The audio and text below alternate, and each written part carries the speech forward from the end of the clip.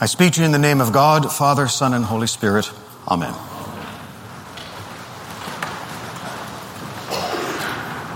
The lectionary readings for the Sundays in Lent are very meaty. There's just a lot going on, and it's impossible for me to try to cover all the stuff that we've got in front of us this morning. And they're all great. I mean, they're all amazing readings. Even the Psalm has a lot of meat in it. So inevitably I have to pick something on which my reflections are going to be based, and I'm going to go with the Gospel this morning. And I have to start my reflections on the Gospel by saying this is another one of those passages where it sort of highlights for me the difficulty I have in reading this as if it were literal history. Never mind the other scholarly questions about historical veracity and who was the eyewitness for this event. I'm just imagining the character of Jesus coming back from his 40 days in the wilderness and all his disciples saying, "So how was your retreat? How did it go?" And he said, "Well, it was hard. It was 40 days of deprivation and privation, and I was, really hoping to feel close to Dad by the end of it. And you'll never guess who I met instead." And so he says to me, "Take these stones and turn them into bread. But I said to him, man shall not live on bread alone." Bam! Checkmate, Satan. 3 times he tried that, but I got him every time. And I sent him packing. It's just a little braggadocious, and I don't see that conversation has any way of being read other than a symbolic conversation about Jesus' ministry, maybe about what Jesus had to overcome with his calling and his vocation, maybe Jesus being a type for all of us in our journey of transformation by dying and rising to new life. So that I have to take it as symbolic. And it highlights for me the way that the scriptures are holy. That they're not holy because they are eyewitness accounts of amazing miracles. They're holy because they're God talking to us. And it's not just that God talked to us 2,000 years ago. God continues to talk to us through these texts. So my question with these texts is always, what is God saying to us through them today? Because God wrote them. And yes, there was a historical process and some editing and various authors, and all of that scholarly stuff is true. And through that process, God was active and left us with this great gift that we continue to read because it continues to feed us and guide us on our own Christian journeys. So, the temptations. Oh, I missed the last part of the braggadocious Jesus. The final thing he says is, and after I told you all this, don't tell Mark. Because this story isn't in Mark. It's only in Matthew and Luke. And don't tell John either. It's just in Matthew and Luke, right? And so Mark, this is in chapter 1 of Mark, verse 21 or something like that. We're just 20 verses into Mark's gospel, and Mark says he goes to the wilderness, he gets baptized, and immediately he goes to the wilderness, and he fasts for 40 days, and the beasts and the angels wait upon him. End of story. Now, let's get on with the rest of the story, says Mark. And Mark, which I believe was the first one written, I think Mark was doing that story. I have no doubt that Jesus historically went in the wilderness to fast and prepare for his ministry. I have no doubt at all that there's some historical truth to that. But I think that Mark has the right of it. But there's also a symbolic meaning to that, because in Jesus being in the wilderness for 40 days, the mapping onto the Old Testament story is perfect, because you have the Israelites in the wilderness for 40 years. So the Israelites went through this journey of transformation. And remember, the number 40 always is a symbol for birth. It's the 40 weeks of pregnancy. Whenever you see the number 40 in the Bible, something new is being born. And so a new Israel was born in the wilderness that was ready to inherit the promised land. And so Jesus recapitulates that. And so something new is being born in Jesus that when he comes back is already ready.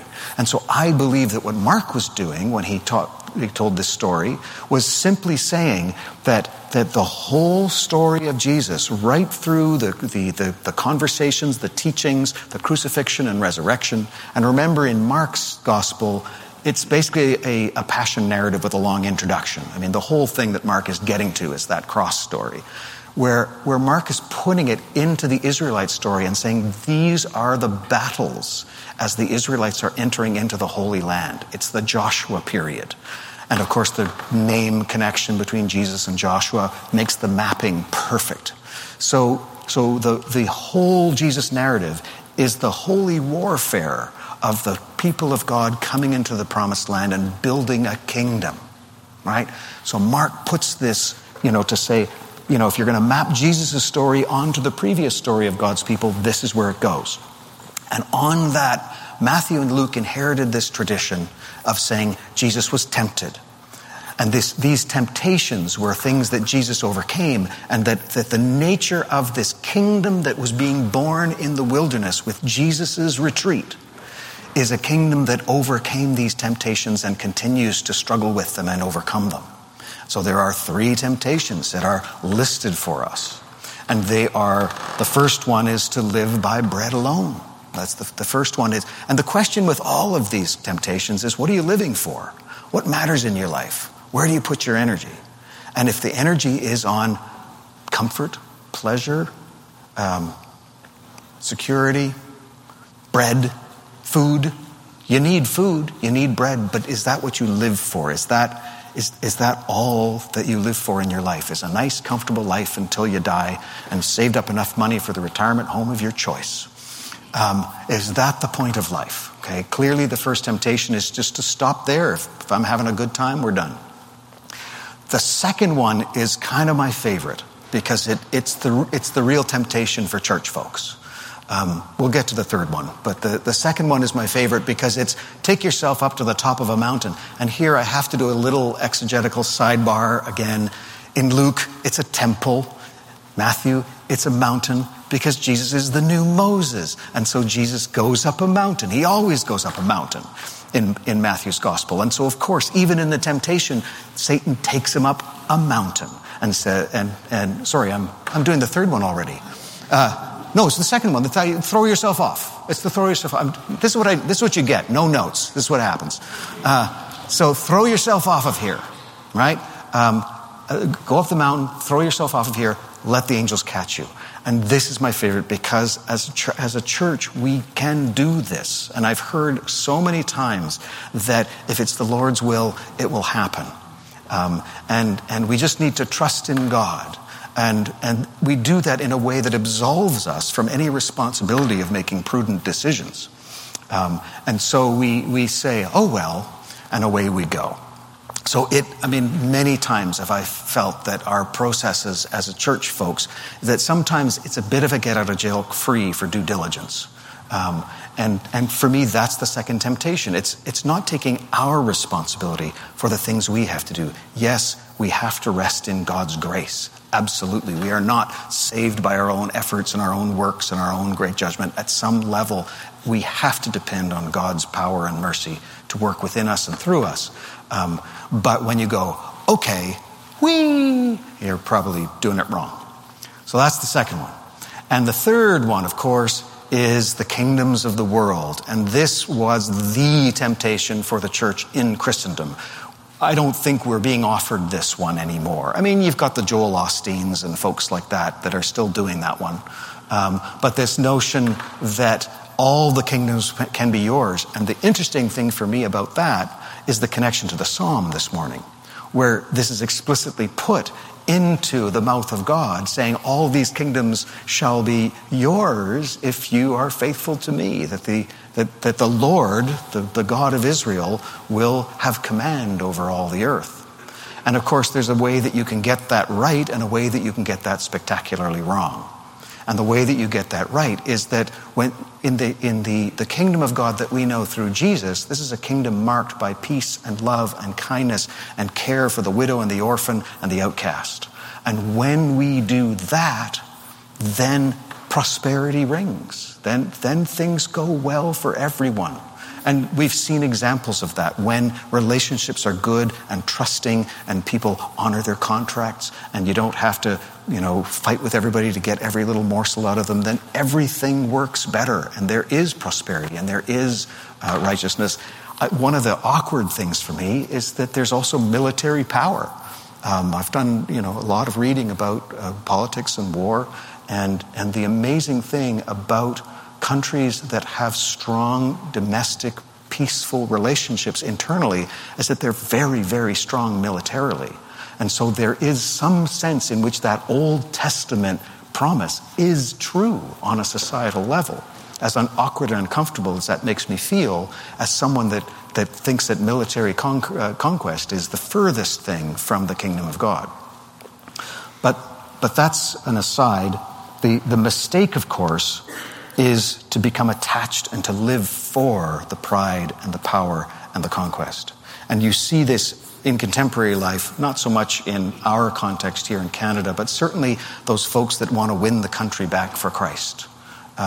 There is more than a whiff of we need to be in charge in order for this to make any sense. And if we don't have any worldly power, then what's the point? And that's the third temptation of Christ. So we're offered these things to reflect on them. And so you can take that, as I've been doing, and I'm giving you a couple of sermons. This is the first one, which is the standard one. How do the temptations apply to us? And what are the learnings there for us as we follow in Jesus' footsteps? The second sermon is more to do with this notion of retreat. And that's the one that's a little bit more interesting to me currently, having just done a little retreat and looking forward to another bigger one.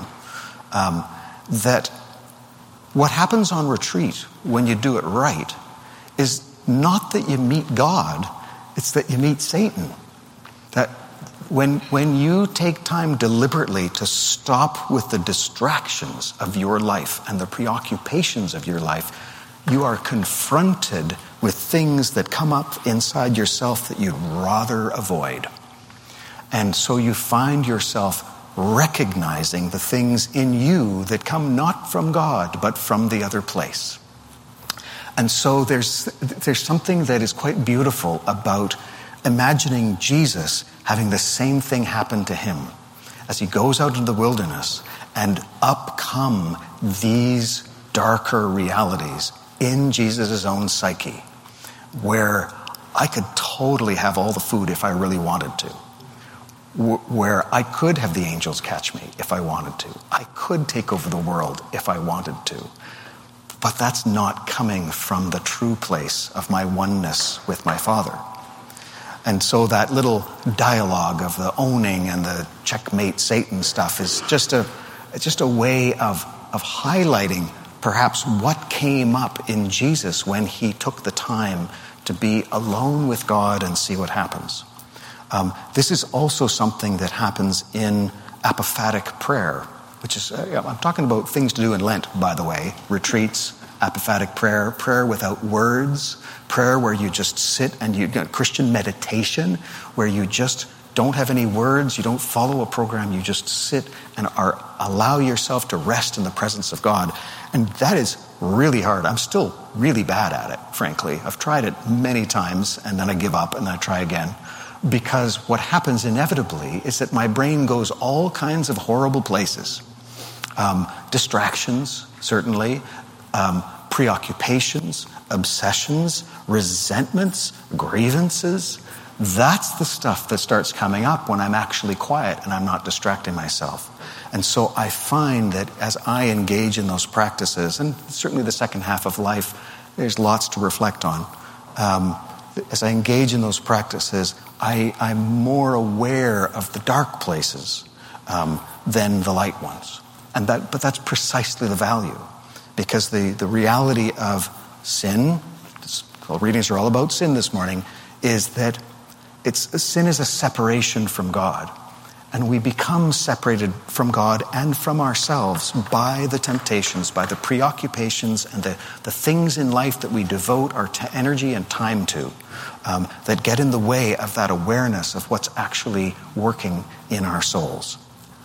So Lent, the 40 days of Lent, as we enter into them, for me, it will, as usual, be a time of reflection, of doing the work, of asking what's going on inside me.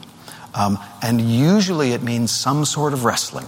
some sort of confrontation with the temptations, with the ways in which I am still separated from myself and my God, and ways in which I can rest on Jesus to pull me through and overcome whatever it is that's keeping me there, so that I can, in the end, have something new born in me. And it's not one and done. I'm sorry to say. It's not, this Lent is also a period of preparing for baptism. And so you have a catechumenate period where you learn about the faith and you become transformed, and you're baptized at Easter or the Easter Vigil, and you take on a new name to symbolize your new self in Christ, and then you're done. Yeah, sure. Doesn't work that way. I was baptized as a child. I became intentionally Christian at the age of 15. I still am not very good at it. And I still come at it again and again. And every time I come at it, I have to go deeper and deeper and deeper. Really? I still have more to do? Yes, you do. So that for me is Lent. That's Lent every year. And Lent is an opportunity to enter into that silence, into the 40 days in the wilderness, to go into the wilderness, however that works for you, and find out what is waiting for you there. And when you are able to confront those things, you are able to go a little bit deeper, and in and through that have something new born in you, which is less separated from yourself and from your God. In the name of the Father, the Son, and the Holy Spirit. Amen.